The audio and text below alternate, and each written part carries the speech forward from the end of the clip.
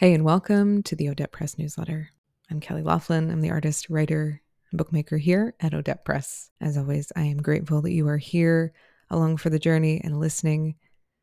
For the full experience, head on over to odettepress.substack.com and equip your own creative practice with journals and cards and tools for self-discovery, celebrating the nature of life and the art of the everyday. Those can be found over at www.odettepress.us. December is moving along. December is an incessant shoreline. December is a river constantly flowing. And today we've arrived at the 19th. I am astonished.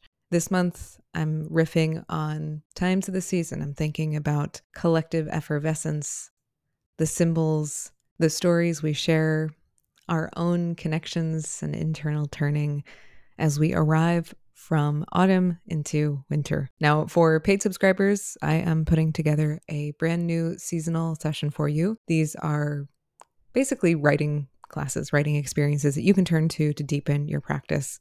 Again, that's over on Substack. But today I want to riff a little bit on just the mundane parts of the day, on the dawn before the day arrives. I'm thinking about morning. I'm also sharing some prompts with you that you can turn to center in for your own creative world. Definitely recommend grabbing a journal for any and all of these episodes, of which there are many. Okay, let's get on in to today's adventure, shall we? Today's letter for you is called Glow in the Dark, Blue of Dawn, and Thoughts on Half Waking. This idea starts in the dark, a thought on first waking, a thread pulled half asleep in curiosity. Up with the dawn, it is in the silent dark stillness that I can hear my thoughts thinking, stretching out slowly before the quick pace of the day. No cars in the streets to compete with, no soundtrack of traffic, no noise from the train, no urgent mornings, no caffeine in the highways of my veins yet. I make my way slowly, tracing paces of waking across the familiar bodied line from the bed to the small kitchen, feet slow against the uneven hallway to the places where the wood heaves and creaks. The first sounds in the dark quiet of dawn are their histories heaving, the wood sinking and shifting, my own noises and neighbors. In an unlit apartment on this quiet morning, I look out, met with the blue in the distance. The window in the living room is a frame, the view holding two buildings across the horizon 2 blocks away.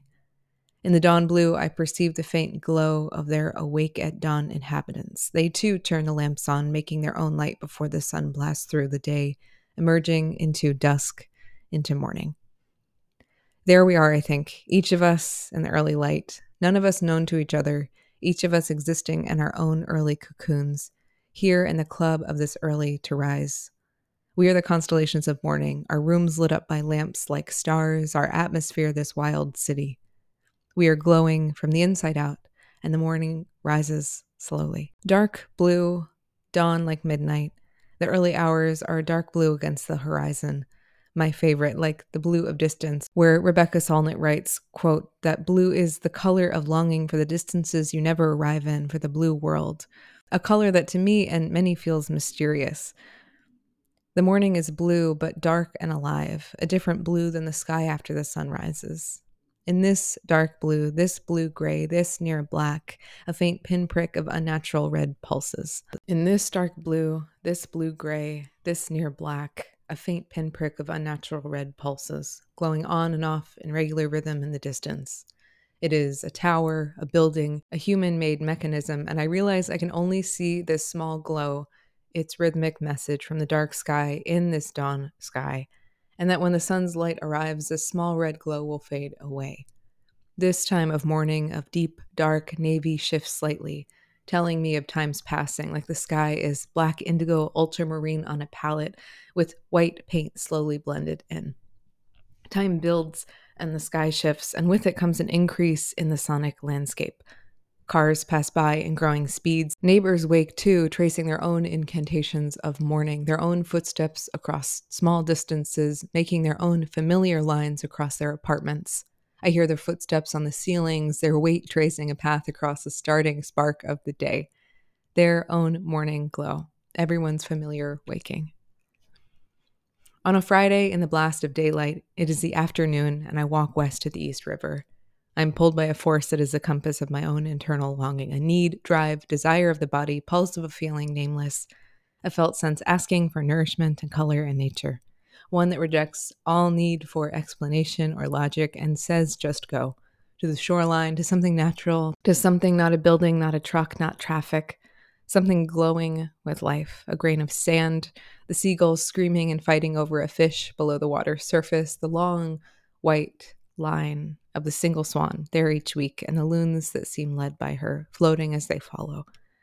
It is the sunset nearly, the turning point from light when the buildings of the city across the water start to glow, their outlines black and backlit against the horizon as the sun dips, the moment when the perceivable world turns to gold, orange glow, a heightened color field built up before the day releases into evening and the navy returns. All along the dark water, the sunlight glows. It radiates, moving. It glitters.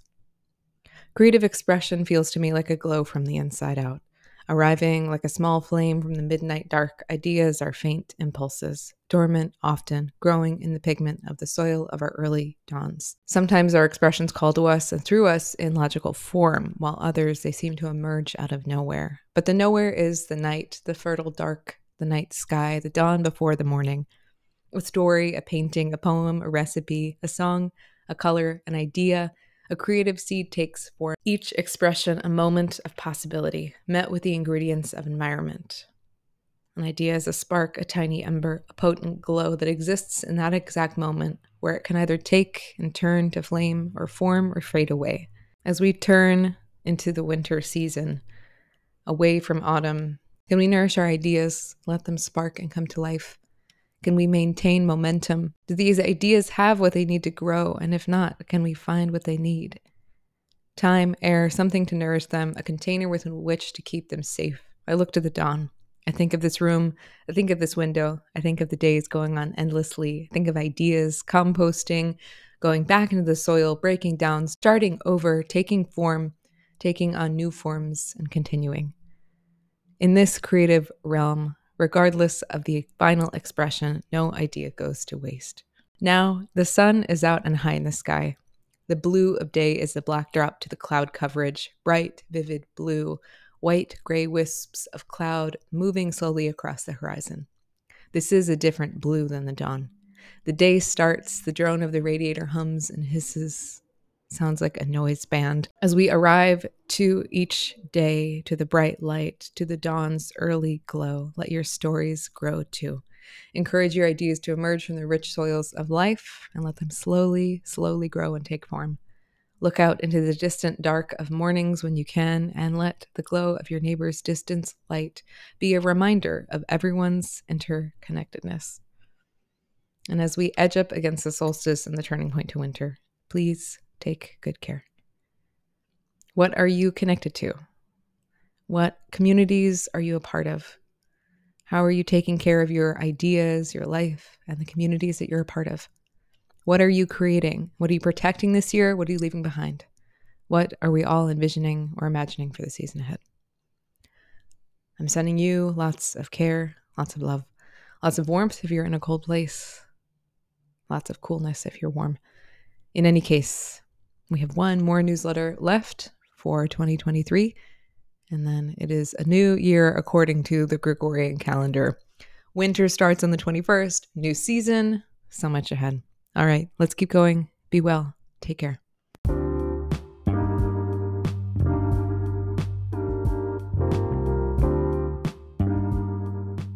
Thank you so much for being here. Yes, Odette Press is a creative studio with journals and cards and paper goods. It is also a community, and thank you so much for being part of this community. If there's somebody in your life who you think might like this newsletter, resonate with these prompts, or just enjoy this community too, please send it along. We'd love to grow this community even more. You can shop journals and cards at www.odettepress.us.